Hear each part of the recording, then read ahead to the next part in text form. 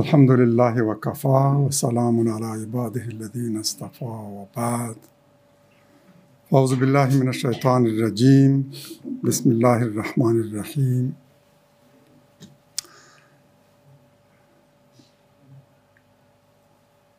د دې درسي حلقې لپاره مو یو نوی عنوان انتخاب کړی: دین او سیاست. زمینه کې به په دې باندې بحث کوو چې اسلامي نظام به څنګه وي، زعیم او مشر به څنګه ټاکل کېږي،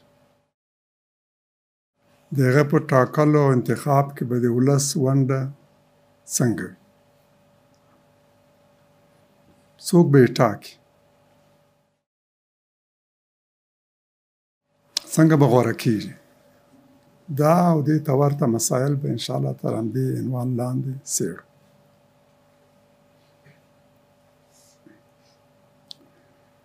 لومړۍ برخه یې هم دین او سیاست دی. یوه له هغو قضایاو چې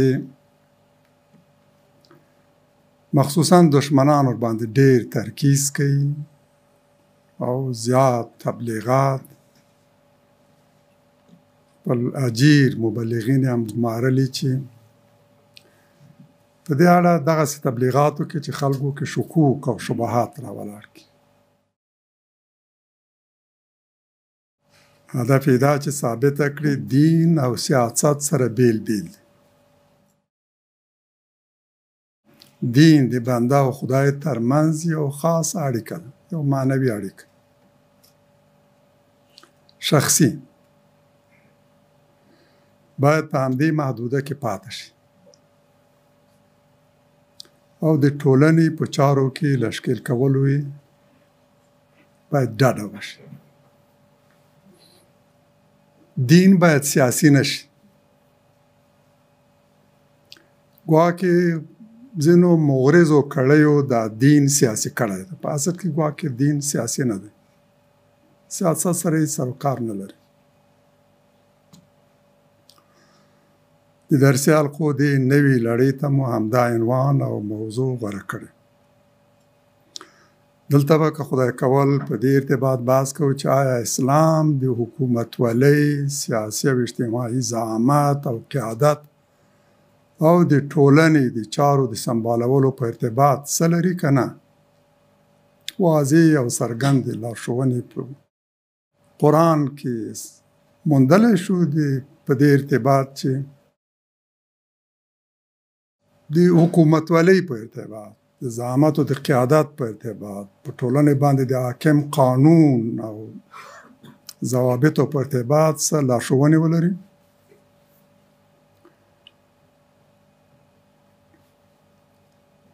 آیا اسلام د هغو قضایاو په اړه بحث کړی او لارښوونې لري که نه چې په حکومت پورې مربوطې دي، لکه قانون، قضا، محکمه او محاکمه، د جایز او ناجایز په اړه احکام، مجازات، مکافات او دې ته ورته نور مسایل چې د سیاسي قضایاو مهمې د بحث موضوعګانې همدا دي. لومړی باید وګورو چې سیاست څه ته وایي. دا چې خلک یې له دین نه بیلوي، دغه سیاست څه ته وایي؟ د سیاست اصطلاح د حکومتولۍ منهج ده، اسلوب او طریقه، او د زعامت او قیادت طریقه او اسلوب. د حکومت او زعامت د کړنو او تګلارو څرنګوالي ته د سیاست نوم ورکړی شوی. د بحث موضوع د واکمنو هغه چارې دي چې د ټولنې له داخلي او خارجي کړنلارو سره تړاو لري. ښه او موفق سیاست یعنی د همدغو چارو سم او صحیح مدیریت. بحث له دې ځایه پیلوو چې یوه انساني ټولنه د بقا او سالم پاتې کېدو لپاره دریو اساسي شیانو ته ضرورت لري. اول، زعامت و قیادت. دوهم قانون او دریم حکومت. له دې پرته نه یو ټولنه روغه پاتې کېدای شي او نه متحده. د روغې پاتې کېدو لپاره هم دغو درې اساسي شیانو ته ضرورت ده او د وحدت و یووالي لپاره یې هم. له دې پرته نه یو ټولنه متحد پاتې کېدلی شي او نه هم سالم او روغ. هغه دین او ایدئولوژي کامل ګڼلی شو چې همدا درې مهمې قضیې په سمه توګه احتوا کړي. کوم دین او ایدئولوژي چې دا درې برخې احتوا نه کړي، دې ته اهتمام نه ده کړی، په دې بحث نه ده کړی، په دې ارتباط لارښوونې نه لري، د زعامت او قیادت لزوم او د هغه د انتخاب په اړه واضح لارښوونې او ارشادات ونه لري، د فرد او ټولنې د حقوقو په ارتباط عادلانه قوانین او ضوابط ونه لري، او د دې لپاره چې قانون تطبیق او عدالت تأمین شي، د خلکو حقوق تضمین او د هغوی سر، مال او عزت له هر ډول تعرض نه خوندي پاتې شي، د حکومت جوړولو پر لزوم او ضرورت تاکیدات ونه لري. د هغه په لارښوونو کې دا نه وي چې باید حکومت رامنځته شي، باید حکومت وي او د ښه حکومت او حکومتولۍ رامنځته کولو وړتیا ونه لري. هغه دین، هغه مذهب، هغه مسلک او منهج، هغه مکتب چې د ښه حکومت او حکومتولۍ د رامنځته کولو وړتیا ونه لري، هغه یو ناقص دین او مذهب دی.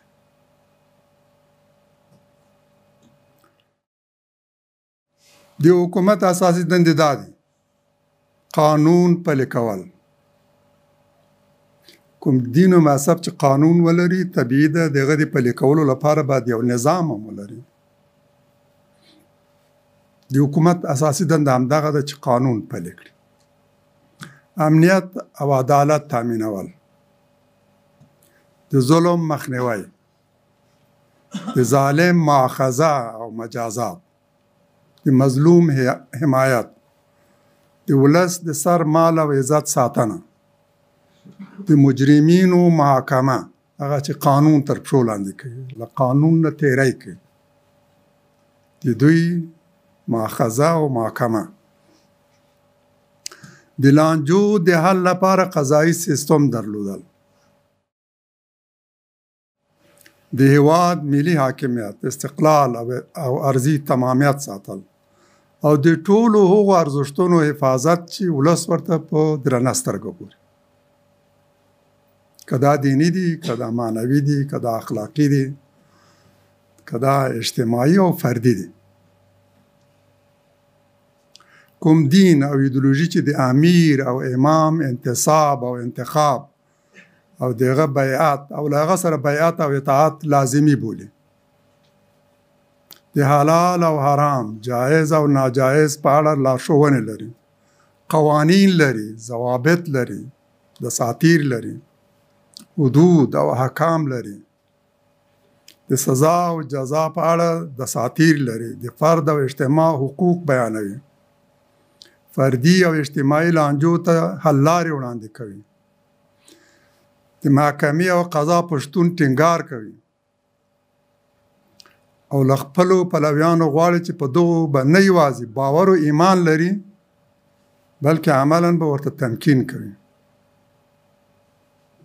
د دې معنا دا ده چې دا دین او ایدئولوژي یوازې یو فکري او اعتقادي مکتب او مذهب نه دی، او یوازې پر فکري او اعتقادي قضایاوې بسنه نه ده کړې، بلکې د حکومتولۍ او سیاسي چارو په اړه هم خپل لیدلوری او ځانګړې تګلاره لري. دغه حقیقت ته په پام سره په ټول جرأت او جسارت سره ویلی شو چې هر الهي دین په حقیقت کې یو سیاسي دین هم دی، ځکه دا ټول قضایه احتوا کړي. نه یوازې ادعا کړی دي بلکې بنسټ یې همدې دین ایښی خلکو ته همدا الهي دین ورښودلی ځکه په الهي دین کې هم د فردي او اجتماعي ژوند د تنظیم لپاره قوانین او احکام مومو هم د حلال او حرام جایز او ناجایز په اړه لارښوونې ګورو هم یې جرمونه بیان کړي او هم د هغه سزا که دا فردي جرم دی او که اجتماعي جرم هم یې موږ ته راښودلی مخکې له دې نه چې موږ یې وپېژنو مخکې له دې نه چې انسان یې وپېژني الهي دین موږ ته ښودلی چې دا جرم ده دا تیری ده دا ګناه ده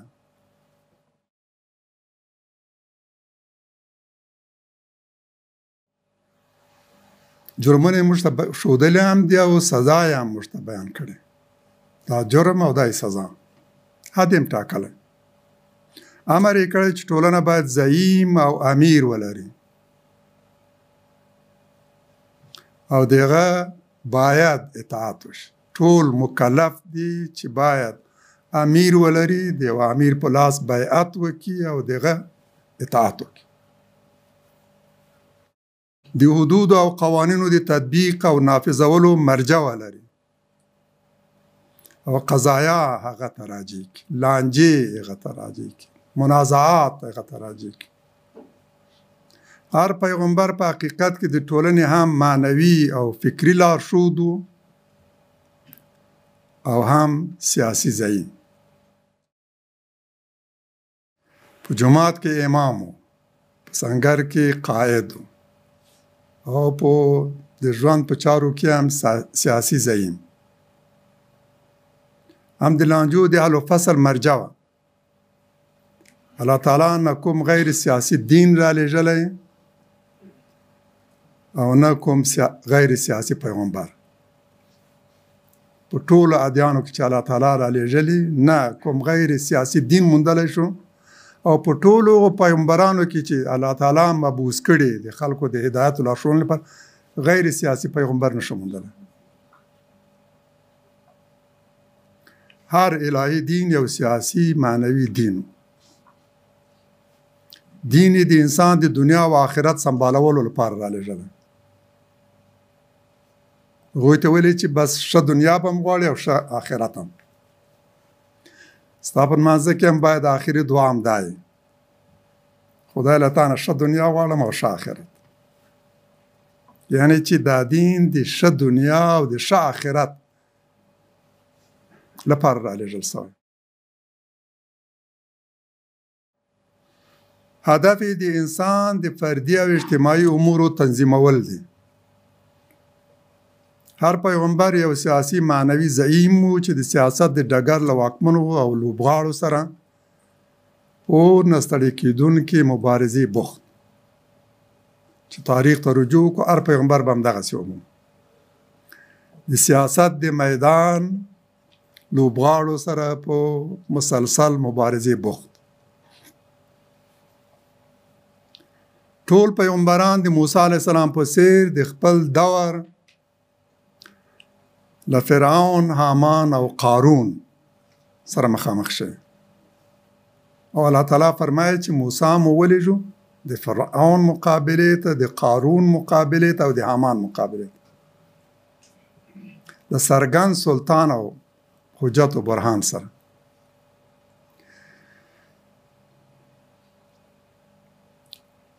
فرعون قارون او حامان د درې طبقو استازي دي سمبولونه دي بیلګې دي نومونه نه دي شخصیتونه نه دي قرآن کې چې د هغوی یادونه شوې ده د سمبولونو او د بیلګو په توګه د هغوی یادونه شوې په اصل کې درې طبقې د دوی په نامه یاد شوې دي یعنی چې موسی علیه السلام د دریو طبقو مقابلې ته تللی د زور خاوندان د زر خاوندان او له فکري او مذهبي پلوه چې د چا په لاس کې قیادت و زعامت او دغه درې طبقې یو بل ته لاس ورکوي او یو نظام جوړ هره ټولنه به همدغسې ومومي دغه درې طبقې دي چې یو بل ته لاس ورکوي او نظام جوړوي هره جاهلي ټولنه به همدغسې ومومئ. باید متوجه یو چې فرعون، قارون او حامان اصلا درې شخصیتونه نه، بلکې د دریو طبقو زور، زر او تزویر استازي او بیلګې دي. په ټولنې د حاکمو دریو ډلو ممثلین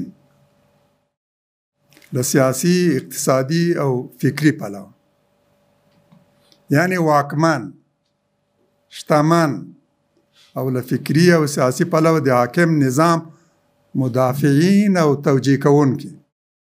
هغه چې ګورې تل دغسې مفکورې وړاندې کوي، نظریات وړاندې کوي چې نظام او ټول وضعیت توجیه کړي، د هغه نه دفاع او حمایت وکړي.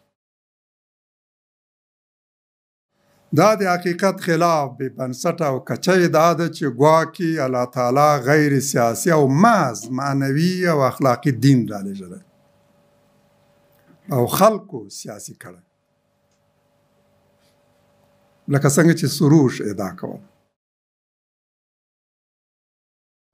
حقیقت کاملا د دې عکس دی. هر دین یو سیاسي دین هم و، په غرض او مرض اخته وګړو او دین پلورونکو مذهبي پیشوایانو اصلي الهي دین مسخه کړی او هغه یې غیر سیاسي کړی. هغه یې د سیاستوالو په پښو کې ذبح کړی. هغه یې د مسجد او معبد په کونج کې زنداني کړی. په اورادو او اذکارو کې خلاصه کړی او له اجتماع او د اجتماع له تنظیم نه منزوي کړی. چېرته هم چې تاسو کوم دین داسې وموندلو، معنا یې دا ده چې دا مسخه شوی دین دی، نه اصلي دین. د هرې ډلې او ټولنې په سیاستونو کې چې مو د مذهب شعارونه هم داسې وموندل چې غواړي دین منزوي شي، له اجتماع او ټولنې نه فاصله واخلي، د مسجد په کونج کې زنداني شي او په اورادو او اذکارو کې خلاصه کړي شي. دا مسخه شوی ده. ټولې هغه ادعاګانې چې وایي دین غیر سیاسي دی، دین او سیاست سره بیل دي، دین باید په سیاست کې مداخله ونه کړي او دې ته ورته ادعاګانې له افترا، تحریف او مغالطې پرته بل څه نه دي. دا په حقیقت کې د دین د مسخه کولو هڅې دي. هیڅ الهي دین غیر سیاسي نه دی. هغه دین چې انسان مخاطب دی، د انسان لارښوونه کوي، غواړي د انساني ژوند چارې تنظیم کړي، هغه ته د ژوند کولو لارې چارې وښیي، انسان ته د ژوند کولو لارې چارې وښیي. نشي کېدی غیر سیاسي. دین دوه اساسي محورونه او اړخونه لري: ایمان او اسلام، هدایت او دین حق. یوه برخه یې عقاید او بله یې قوانین دي.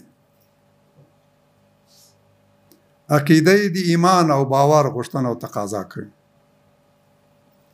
او قوانین او دساتیر یې د انقیاد او تسلیمي یعنی اسلام غوښتنه کوي. د چې الله تعالی مشتوای ادخلوا فی السلم کافه، یعنی همدا په بشپړه توګه اسلام ته او دین ته مطیع اوسېږي، منقاد اوسېږي. د ژوند هیڅ برخه مو باید له اسلام نه بهر نه وي. اسلام باید ستاسو د ژوند په ټولو اړخونو باندې حاوي، مسلط. د اسلام د هر دین دغه دوه برخې دي، اساسي برخې همدا دي. دین یعنی فکری خط چې د انسان پالونکی رب د هغه په وړاندې د تګ لپاره ترسیم کړي. ستا د تګ لاره دغه ده، خط یې ورته ایستلی، کرښه یې ورته ایستلی، په دې به درومې چې سعادت ته ورسېږي، د دنیا فلاح او سعادت په برخه او د آخرت بریا. هغه دساتیر او قوانین چې د حلال او حرام، مفید او مضر، حدود او کرښې مشخص کړي.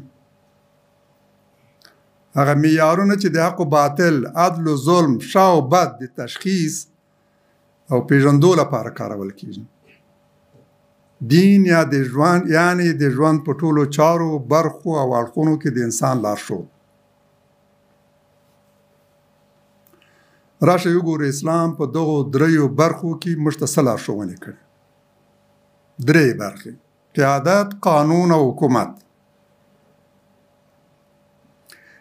الله تعالی تل او د زمانې په هر پړاو کې انسانانو ته او د هغوی د لارښوونې او هدایت لپاره خپل لارښود کتاب د یو پیغمبر په لاس رالېږلی. د دوی له منځ نه تر ټولو غوره او لوړ شخصیت انتخاب کړی. تر ټولو غوره شخصیت چې د دې مسؤلیت دې په غاړه اخیستو وړتیا یې درلوده. په هغه کې دا استعدادونه او ظرفیتونه و چې وکولی شي دا مسؤلیت ترسره کړي. همدغسې یو کس یې د خلکو له منځ نه غوره کړ، یو انسان یې غوره کړ،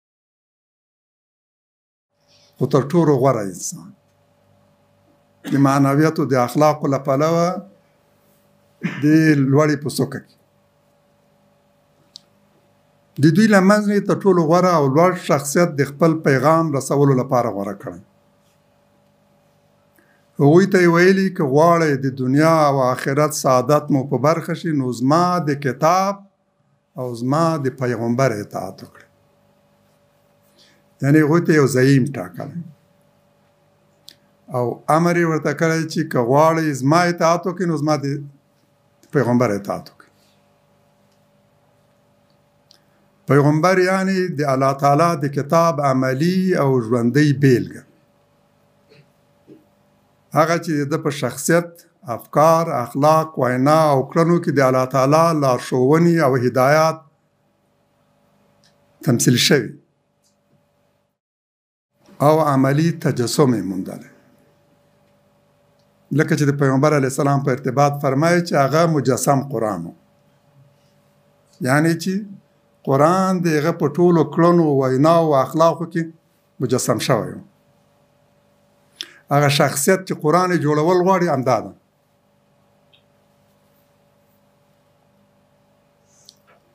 پیغمبر یعنی د خلکو لارښود او فکري او سیاسي زعیم. الله تعالی یوازې د کتاب په رالېږلو باندې بسنه نه ده کړې، بلکې د خلکو لپاره زعیم هم ټاکلی. قرآن د قیادت او زعامت د اهمیت په اړه فرمایي د پیغمبر اطاعت یعنی د الله تعالی اطاعت. د پیغمبر په غیاب کې د اول الامر اطاعت واجب ګڼي او فرمایي پیغمبر ځان ته ځای ناستی لري، هغه ته د اول الامر نوم ورکړی چې امور هغه ته سپارل شوي. د مسلمانانو د امورو متولی یعنی زعیم یعنی مشر یعنی قیادت. همداسې چې د پیغمبر په اطاعت موږ مکلف کړي یو د اول الامر په درلودو او د هغه په اطاعت مکلف کړي. قرآن فرمایي یا ایها الذین آمنوا اطیعوا الله واطیعوا الرسول واولی الامر منکم فان تنازعتم فی شیء فردوه الى الله والرسول ان كنتم تؤمنون بالله واليوم الاخر ذلك خير واحسن تاويلا. النساء 9:50 آیات. ای مؤمنانو د الله اطاعت وکړئ او د پیغمبر او د خپلو چارواکو اطاعت وکړئ. اول الامر یعنی چارواکي، د خپلو چارواکو اطاعت وکړئ، د پیغمبر او د خپلو چارواکو اطاعت وکړئ، د خپلو امراو اطاعت وکړئ. نو که په کوم څه کې مو په خپلو کې شخړه وکړه نو الله او پیغمبر ته یې راجع کړه. په کوم څه کې یعنی د ژوند په هرې برخې او هرې قضیه کې، که دا فکري، که دا اخلاقي، که دا اقتصادي، که دا اجتماعي نزاع، شخړه او دعوا، دا ټوله باید خدای او دغه پیغمبر ته راجع کړي. ستاسې او ستاسې د اول الامر ترمنځ کې کیدای شي نزاع راولاړ شي، په خپلو منځونو کې هم او ستاسو د ضعیف ترمنځ هم. د دې نزاع د حل و فصل مرجع خدای او دغه پیغمبر دی. که پر الله او د آخرت په ورځ ایمان لرئ، یعنی په الله او د آخرت په ورځ د ایمان تقاضا هم دا ده. د خدای اطاعت به کوئ، دغه د پیغمبر اطاعت به کوئ، د خپل اولو الامر او چارواکو اطاعت به کوئ. که ستاسو او د هغوی ترمنځ کله نزاع را پیدا شوه، دا به خدای او پیغمبر ته راجع کوئ. که په خدای او آخرت باور لرئ، نو د دې ایمان او باور تقاضا هم ده. دا ډیر غوره دی او د پایلې له پلوه ډیر ښایسته. دیني معیارونو کې غوره کار هم دا دی او پایلې هم ډیرې نیکې او غوره. اسلام نه یوازې موږ ته همدا لارښوونه کړې ده او الله تعالی په خپل کتاب کې صریح آیت کې امر یې موږ ته کړی. موږ ته یې لارښوونه کړې چې هره ورځ 5 ځلې دا تمرین کړو چې جومات ته ولاړ شو، د یو بل څنګ ته په منظمه توګه او په منظمو صفوفو کې ودرېږو، د خدای په وړاندې او دغه د کور ته مخامخ په یو امام سره اقتدا وکړو او په خپل مانځه کې په بشپړه توګه دغه اطاعت وکړو. قیام، لاسونه لوړول، رکوع، سجده، قعده او سلام و دغه په غږ او له هغه سره یو ځای، نه ترې مخکې شو نه ترې شا. دغه قرائت ته په بشپړ اهتمام سره غوږ ونیسئ. د غږ ته هم باید اهتمام وکړو، په دقت سره یې واورو. که مو وانه اورېدو لمونځ مو صحیح لمونځ نه دی.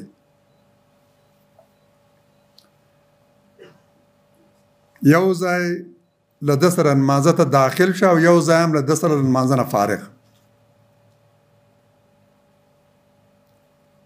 دا نه یوازې په ګډه او منظمه توګه د الله تعالی عبادت دی، بلکې د امام او قائد د اطاعت ممارست هم دی. دا موږ تمرین کوو، د دې مسلسل او منظم هره ورځ 5 ځله د دې ممارست کوو. دا زموږ لارښود دی په دې ارتباط چې باید په خپلې ټولنې کې امام ولرو، امیر ولرو، چارو مسئول ولرو، دغه اطاعت وکړو، په هغه پسې اقتدا وکړو. رسول الله صلی الله علیه وسلم فرمایي په جماعت او حزب کې اوسېدا او له یو امیر سره بیعت او دغه اطاعت د یوه داسې مهمې ایماني دندې په توګه معرفي کوي چې ترې وتل په حقیقت کې له اسلام له وتلو سره مترادف دی. فرمایي حدیث دی، حارث رضی الله عنه روایت کړی، قال قال النبي صلى الله عليه وسلم وانا امركم بخمس امرني الله عز وجل بهن. زه تاسو په 5 ګونې ماموروم چې الله تعالی زور باندې مامور کړی: الجماعت والسم والطاعت والهجرة والجهاد في سبيل الله. هغه څه دي؟ جماعت درلودل او په جماعت کې اوسېدل. جماعت یعنی یو ټولګی، یعنی یو ډله، یعنی یو حزب، یو ګوند. په جماعت کې اوسېدل لومړی ماموریت دی. زه تاسو ور باندې مامور وم، الله تعالی زه ور باندې مامور کړی. لومړی څه چې پیغمبر علیه السلام فرمایي، زه الله تعالی ور باندې مامور کړی یم او تاسو ته امر کوم چې دا تر سره کې د یو جماعت او تنظیم او حزب درلودل دي، جماعت جوړول دي. دا یوازې د جماعت مزد نه دی، بلکې اجتماع کې یو ډله او حزب جوړول دا مراد دی. په جماعت مو ماموروم او د جماعت تقاضا دا ده چې هغه به امام او امیر او زعیم لري، دغه خبره به اورېدل کېږي او دغه اطاعت به کېږي. والسمع والطاعه، جماعت، سمع او اطاعت، چې دا درې سره د جماعت مقتضیات غوښتنې دي. جماعت همدا ایجابوي. عمر رضی الله عنه فرمایي چې جماعت له امام نه پرته نشته، معنا نه لري، او امیر له سمع او اطاعت نه پرته معنا نه لري. یعنی دا درې د جماعت غوښتنې دي چې باید جماعت وي، امیر ولري، او دغه خبره ته غوږ ونیول شي او دغه اطاعت وشي. والهجرة والجهاد فی سبیل الله، او هجرت او د الله تعالی په لار کې جهاد. دا پنځه خبرې یو په بل پسې مرتب او مسلسل او منظم راغلي. د دې معنا دا ده چې لومړی کار جماعت جوړول دي. داسې جماعت چې خلک روزل شوي، سمه لري او اطاعت لري، امیر لري، غړي سمه لري او اطاعت لري. بیا د الله تعالی په لار کې هجرت، او بیا جهاد. هجرت د جهاد مقدمه ده. جهاد له هغه وروسته چې مهاجر عمومي. قرآن عظیم الشان تاسو د هجرت او د جهاد په ارتباط آیتونه وګورئ، تل به دا عمومي سي هجرت تر جهاد مخکې راغله، د جهاد نه وروسته نه دی راغلی. اول هجرت ته بیا جهاد. هغه وخت وسله واخله او جنگ پیل که چې مهاجر دی، مطمئن او ډاډمن او خوندي او مسون مهاجر دی پیدا کړ، د هجرت ځای دی پیدا کړ، پناه ځای دی پیدا کړ. رسول الله صلی الله علیه وسلم هغه مهال وسله اخیستې او وسلوال جهاد یې پیل کړی چې مدینه په لاس ورغله، له مکې نه هجرت وکړ. دا حدیث هم همدې ته اشاره کوي، او د قرآن آیتونه هم په همدې باندې ترکیز لري. فمن فارق الجماعة قید شبر فقد خلع ربقة الاسلام عن عنقه. من عنقه، عن عنقه هم راغلی، من عنقه هم راغلی. او چا چې له جماعت نه د یوې لویشتې په اندازه فاصله ونیوله، ترې بیل شو، نو له شک پرته یې د اسلام کړۍ له خپلې غاړې وایستله. د یوې لویشتې په اندازه هم څوک له جماعت نه لرې شو، فاصله یې ونیوله، ترې بیل شو، داسې دی لکه چې د اسلام دا کړۍ له خپلې غاړې ایستلې.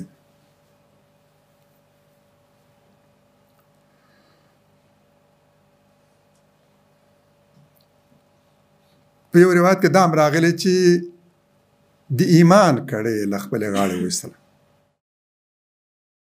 او په یو بل روایت کې بیا دا هم راغلی چې ګواکې دا الفاظ لیو شوي چې ایمان یې له خپل سر نه وایستو، او الایمان من رأسه، دا الفاظ هم راغلی. د اسلام کړۍ له غاړې ایستل او د ایمان کړۍ له غاړې ایستل، او ایمان له خپل سر نه ایستل.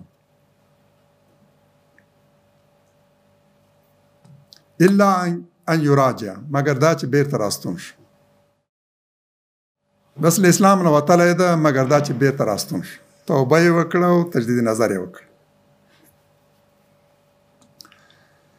چا وویل چې یا رسول الله ان صام او صلی، یا رسول الله که صام هغه روزه نیولې او لمونځ یې کړی، سره له دې به له اسلام له له دین او له ایمانه وتلی؟ وی فرمایل وان صام و صلی، که صام روزه یې نیولې ده او لمونځ یې کړی، سره له روژې او لمونځ هغه چې یو لویشت د اسلامي صف نه بیل او لرې شو، بس د اسلام کړۍ له غاړې ایستلې، که صام لمونځ یې کړی او روژه یې نیولې.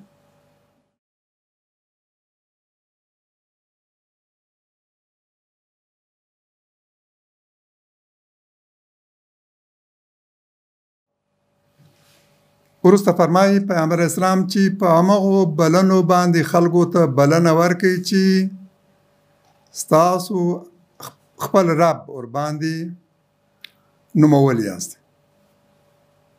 الله تعالی د مؤمنینو په نامه یاد کړی است، د مسلمینو په نامه یاد کړی است، د عباد الله په نامه یاد کړی.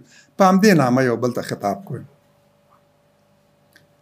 یعنی د جاهلیت د دور بلنې لرې وغورځوئ.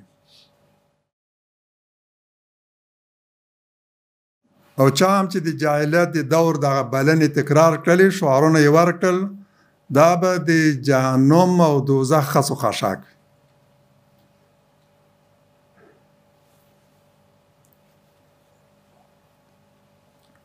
قرآن په ټولنه کې د زعامت او مشرتابه د اهمیت په اړه د موسی علیه السلام په قصې کې موږ ته په زړه پورې او ډېره دقیقه لارښوونه کوي او فرمایي سورې قصص کې الله تعالی د بني اسرائیلو د ژغورنې پرېکړه وکړه. هغه چې فرعوني نظام به د هغوی زامن ورته وژل او لوڼې به یې د دې لپاره ژوندۍ پرېښودې چې د دوی په دربارونو کې د وینځو په توګه کار وکړي. الله تعالی غوښتل چې دوی له دې حالته وژغوري.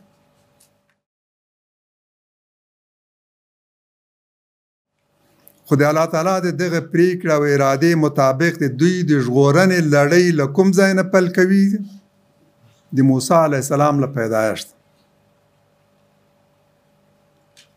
یعنی لومړی باید د مظلوم او خور وور قوم ته یو لاشود او زعیم ور په برخه شي. بیا به د همده تر قیادت لاندې دا مظلوم او ځورېدلی ولس ژغورل کیږي او ازادي به ترلاسه کوي.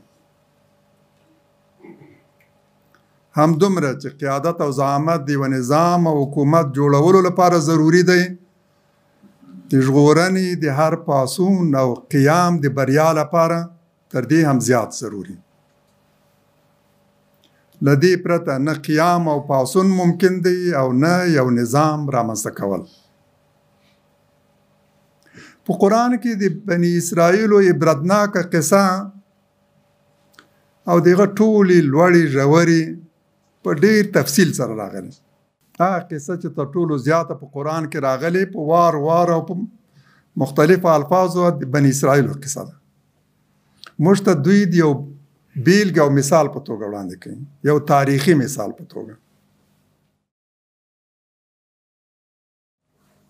دا یې موږ ته روښانه کړي چې څرنګه او له کومه ځایه د دې قوم د شرف او عزت دوران پیل شو، څنګه او د کومو عواملو په سبب د عزت لوړو پوړو ته ورسېدل.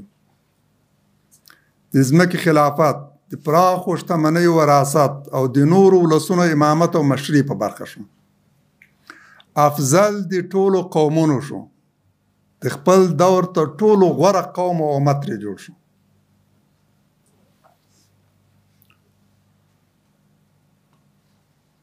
او بیا څنګه د دغه قوم د زوال دور پیل شوی، د ذلت او سپکاوي په ژورې کندې کې پرېوت. هر چا په سپکه سترګه ورته کتلې او د دوست او دشمن له لوري رټل شوي. د راپرېوتو او زوال عوامل کوم وو؟ قرآن موږ ته دا تشریح کوي. د کومو عواملو په سبب له ذلت، سپکاوي، فقر، مسکنت او د الله تعالی له غضب او لعنت سره مخامخ شوي او د نورو لپاره د پند وسیله ګرځېدلې. قرآن موږ ته لارښوونه کوي چې د دې او بل هر قوم او ولس د عروج، عزت او فضیلت عوامل کوم دي او د زوال او سقوط عملونه یې کوم. دا یو لارښوونکې قصه ده. قرآن موږ ته د یو لارښوونکې قصې په توګه زموږ مخې ته ږدي او په ترڅ کې ستر حقایق، عبرتناک درسونه او جامع لارښوونې زموږ مخې ته ږدي.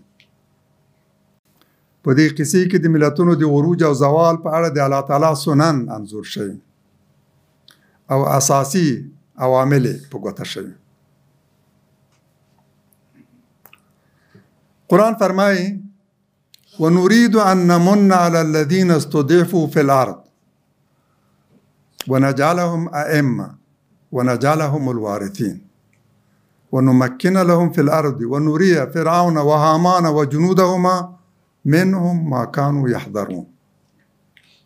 القصص شپږم آیات.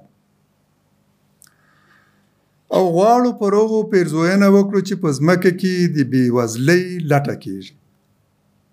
یستضعفون فی الارض، نظام او حاکمه طبقه غواړي دوی کمزوري او ضعیف وساتي، نه پرېږدي شمېر یې زیات شي، نه پرېږدي چې قوت ترلاسه کړي، باید ضعف او ناتوانۍ په حالت کې وساتي.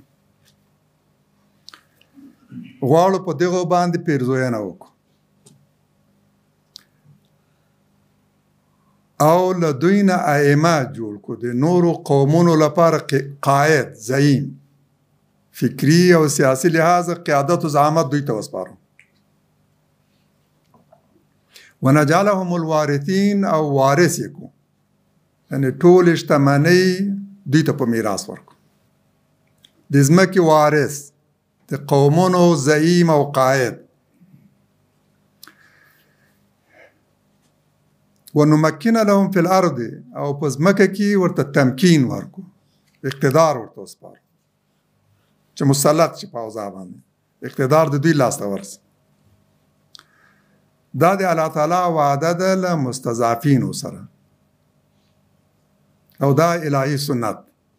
ونري فرعون وهامان وجنودهما منهم ما كانوا يحذرون. او فرعون و هامان و دیغوی لشکر ہوتا دسې معلومیږي چې قارون هم د فرعون د لشکرو په ضمن کې حسابېږي. اصلي قیادت و زعامت د دوو په لاس کې، فرعون او هامان، نور ټولې لشکرې دي. فرعون ته، هامان ته او د دوی لشکرو ته هغه څه وشو چې د لیدو یې وېرېدل، د دې ویره او طرحه درلودله چې له دغسې یو حالت سره مخامخ سي. د همدغو مستضعفین او کمزورو خلکو په لاس دوی ته هغه څه ور وښیي چې دوی ترې وېرېدل. دا الهي سنت دی، نه بدلیدونکی سنت، چې بېوزلي ولسونه به له اسارت او محکومیت ژغوري. له دوی به د لویو لویو مستکبرو طاقتونو د پرځولو او نسکورولو لپاره کار اخلي. دا الهي سنت ته په تاریخ کې په وار وار تکرار شوی. لکه چې د فرعون لپاره بني اسرائیل غوره کړل، د بریتانیا، اتحاد شوروي او ناټو لپاره یې افغانان غوره کړل، تر ټولو کمزوری او ضعیف قوم.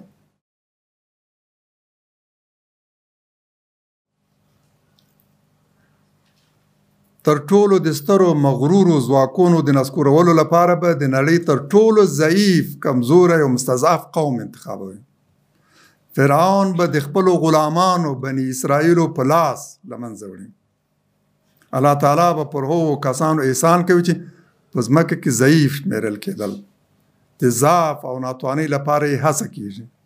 استکباري نظامونو ځپلې.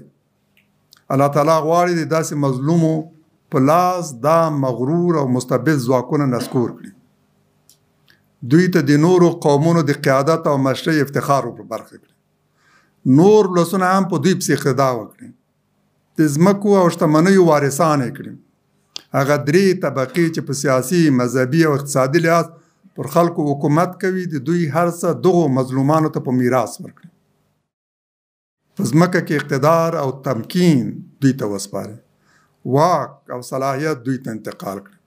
هغه ضعیف او بېوزله ولس د دوی ځایناستی کړي چې په ویرې او خوف کې ژوند کوو. حکومتونو د دوی د ویرولو او ضعیفولو هڅې کولې. د الله تعالی سنت داسې دی چې لومړی له دغو بېوزلو او مستضعفینو په فکري او اخلاقي لحاظ امامان جوړ کړي. هاماني ډله د خلکو د فکري او مذهبي قیادت ته مقامه خلک کړي او دا قیادت مستضعفینو ته وسپاري.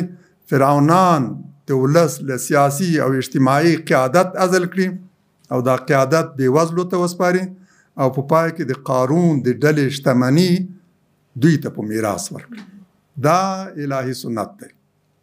فرعون، حامان او لشکري چې له څه وېرېدل او تلې حذر ترې کوو، رنګ رنګ تدابیر یې نیول چې دا بېوزلي راویښ نه شي، یو بل ته لاس ورنه کړي، د نظام په ضد پاڅون ونه کړي. الله تعالی غواړي چې دوی ته همدا وروښیي چې دوی ترې وېرېدل. دوی له دې وېرېدل چې بېوزلي او مظلومان قوت ونه مومي، قیام ونه کړي او د خپل حق د لاسته راوړلو لپاره د واکمنانو په خلاف راولاړ نه شي او د همدې لپاره یې په استضعاف او ناتوانۍ کې ساتل. خو د الله تعالی سنت دا دی چې پر مظلومانو او مستضعفانو به پیرزوینه او احسان کوي او فرعونانو ته به هرو مرو هغه څه شي چې ترې وېرېدل. دا الهي سنت ده. د قصص په سورو کې به وګورئ چې له همدې آیت نه وروسته الله تعالی فرمایي چې نو د موسی علیه السلام مور ته مو وحی ورکړ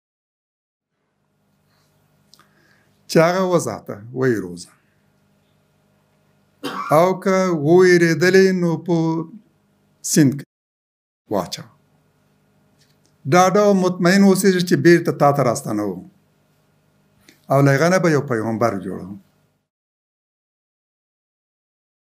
لومړی الله تعالی د خپل سنت بیانوي، پرېکړه او اراده چې د بني اسرائیلو په ارتباط یې کړې.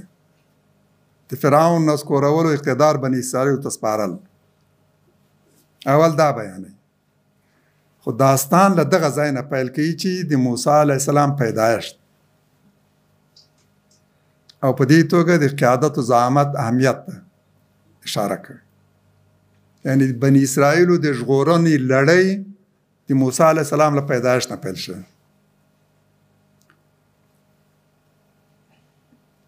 فرعون د بني اسرائیلو د زامنو د ذبح کولو پرېکړه کړې.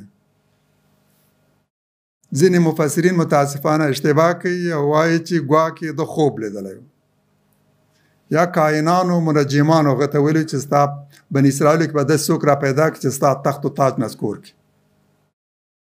نو ځکه هغه امر کړی چې د بني اسرائیلو زامن ووژني. خو د قرآن وینا ډېره ډېره سریع ده چې د بني اسرائیلو زامن 2 ځله وژل شوي، د موسی علیه السلام له پیدایشت نه مخکې او د موسی علیه السلام له پیدایشت نه وروسته 2 ځلې. او اصلي هدف او موخه دا وه چې بني اسرائیل قوت ونومي، شمیر یې زیات نشي، نظام ته خطر راولاړ نه کړي. په استضعاف کې د دوی د ساتلو لپاره دا کار شوی.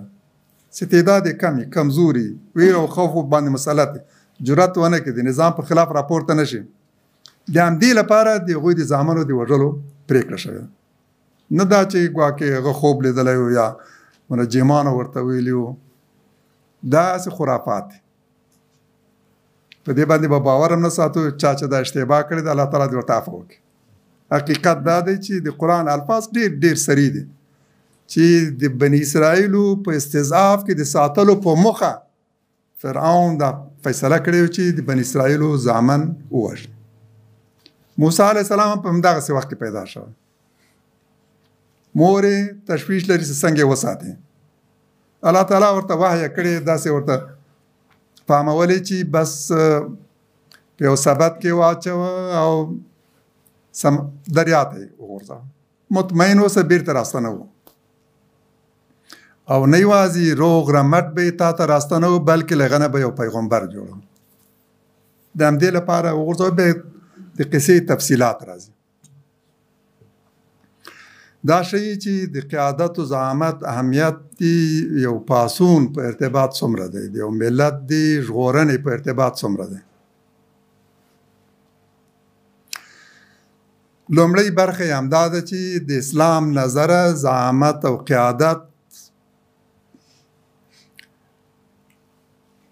یو دینی امر دی او اهمیت هم دومره. دومه برخه د نظام قانون دی. راشه وګورو چې اسلام د قانون په ارتباط څه ویل. قانون د یو نظام بل مهم اړخ دی. یوازې په جامع او کامل قانون او دغه په تطبیق سره کولی شو یو داسې ټولنه رامنځته کړو چې عدالت پکې تامین شوی او د خلکو سر، مال او عزت له تیري او تعرض او تجاوز خوندي وي. د دین یوه لویه برخه شریعت او قانون دی. هماغه دین چې خلک وایي معنی دین وایي. اسلام دشمنان چې دین باید له سیاست نه بیل کړی شي. د دغه دین یوه لویه برخه شریعت او قانون دی. د قرآن نږدې 1500 آیاتونه داسې قوانین او احکام زموږ مخې ته ږدي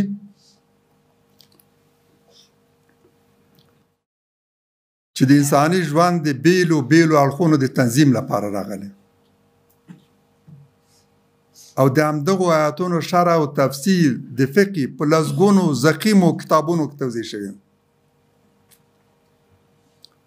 د قوانینو له پلوه هومره چې اسلام غني او مخکش دی، هیڅ نظام، دین او مسلک ورسره پرتله کېدلی نشي. تاسو د فقه ضخیم کتابونه وګورئ چې یوه وړه مسله هم نه ده پرېښې او بیا دا تاسو مقایسه کوي د غرب له قوانینو سره. غرب که څه اخیستي دي له موږ نه اخیستي، له موږ نه تقلید کړی، د موږ پوروړي دي په قوانینو کې هم.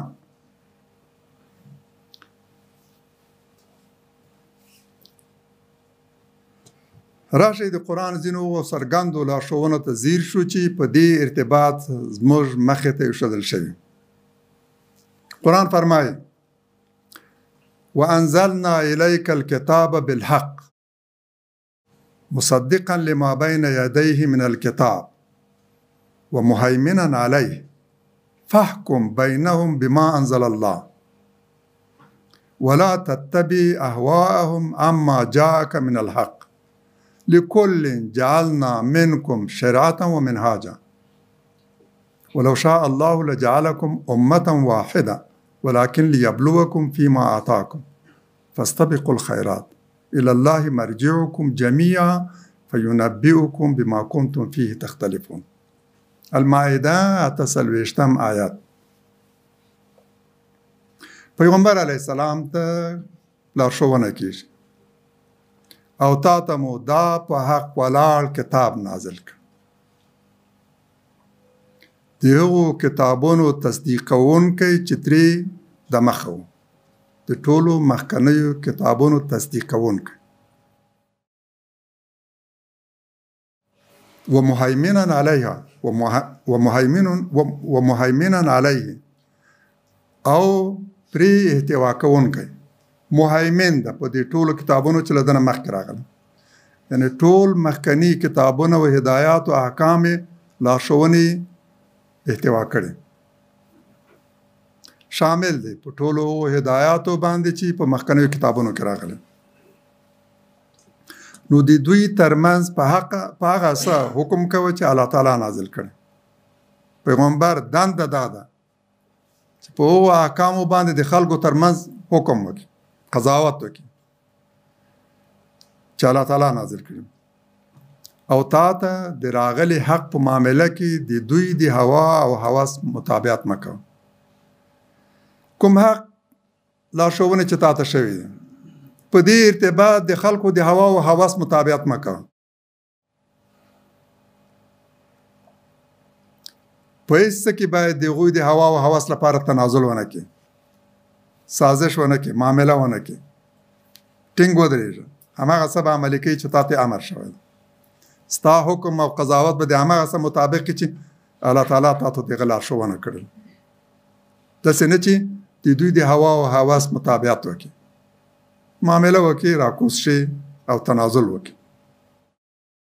ستاسو هر یوه ته مو خاص شریعت او تګلاره ټاکلې، تاسو ته مسلمانانو هم او له تاسې مخکني امتونو ته هم الله تعالی شریعت ټاکلی او منهج دو شانو ته اشاره کوي.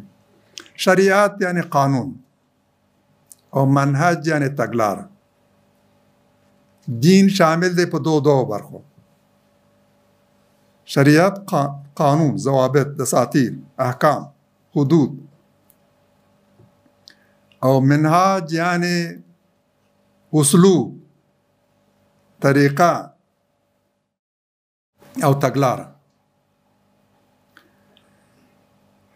په دین کې دا دواړه دي، هم قانون دی او هم تګلاره او سیاست، هم هدایت دی او هم دین حق، هم هدایت دی او هم کتاب. اکثر ځایونو کې چې د کتاب یادونه شوی د مراد ترې احکام دي. نو په دین کې هم لارښوونې دي او هم احکام، هم شریعت دی او هم منهاج. او که الله تعالی غوښتلی نو تاسو ټول به یوه ډله ګرځولې وي. که الله تعالی دا اراده او یا غوښتلی چې دا ټول قومونه دي متحد دي، د دوی ترمنځ د هېڅ اختلاف نه وي، همداسې به دوی متحد کړي وو.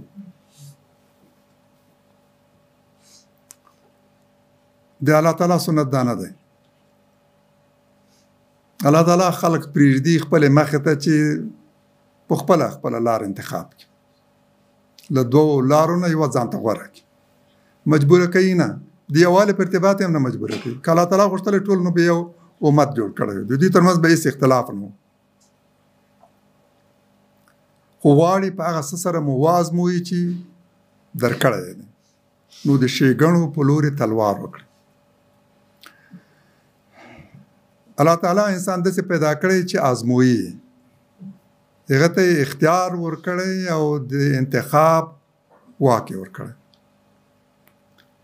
دغه د آزمویلو فیصله یې کړې ده چې دا له خپل د اختیار واک نه څنګه استفاده کوي، سمه که غلطه. د الله تعالی سنت او اراده هم دا ده. انسان هم داسې پیدا کړی، انسان آزموي، دا ځکه چې هغه ته اختیار واک ورکړی. آزموینه د هغه چا په ارتباط تحقق مومي او مصداق لري چې هغه څه اختیار هم ولري له ځانه. د دې جامداتو په ارتباط آزموینه نه ده مطرح، هغه محکوم دي، مجبور دي، په کوم څه چې ورته ټاکلي هماغه کولو باندې مکلف دي، هماغه کوي، له هغه نه عدول نشي کولی. مختار سړی کولی شي چې وازموي، چې هغه ته د دوو دریو لارو بدیلونو د انتخاب اختیار ورکړی.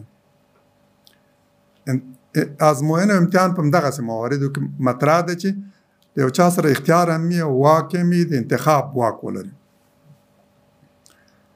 نو تاسو له همدې اختیار نه په استفادې سره د ښېګڼو لوري ته تلوار وکړئ. ستاسو ټولو ورتګ د الله تعالی لوري ته دی، نو په هغه څه به مو خبر کړي چې اختلاف مو پکې کولو. د دې مبارک آیات اساسي مطالب دا دی. رسول الله صلی الله علیه وسلم ته قرآن ورکړی شوی چې مخکني نازل شوي کتابونه تصدیق کوي. د هغوی په ټولو مطالبو یې احتوا کړی. خلاصه دي مخکنیو کتابونو دی، جامع دي ټولو مخکنیو کتابونو.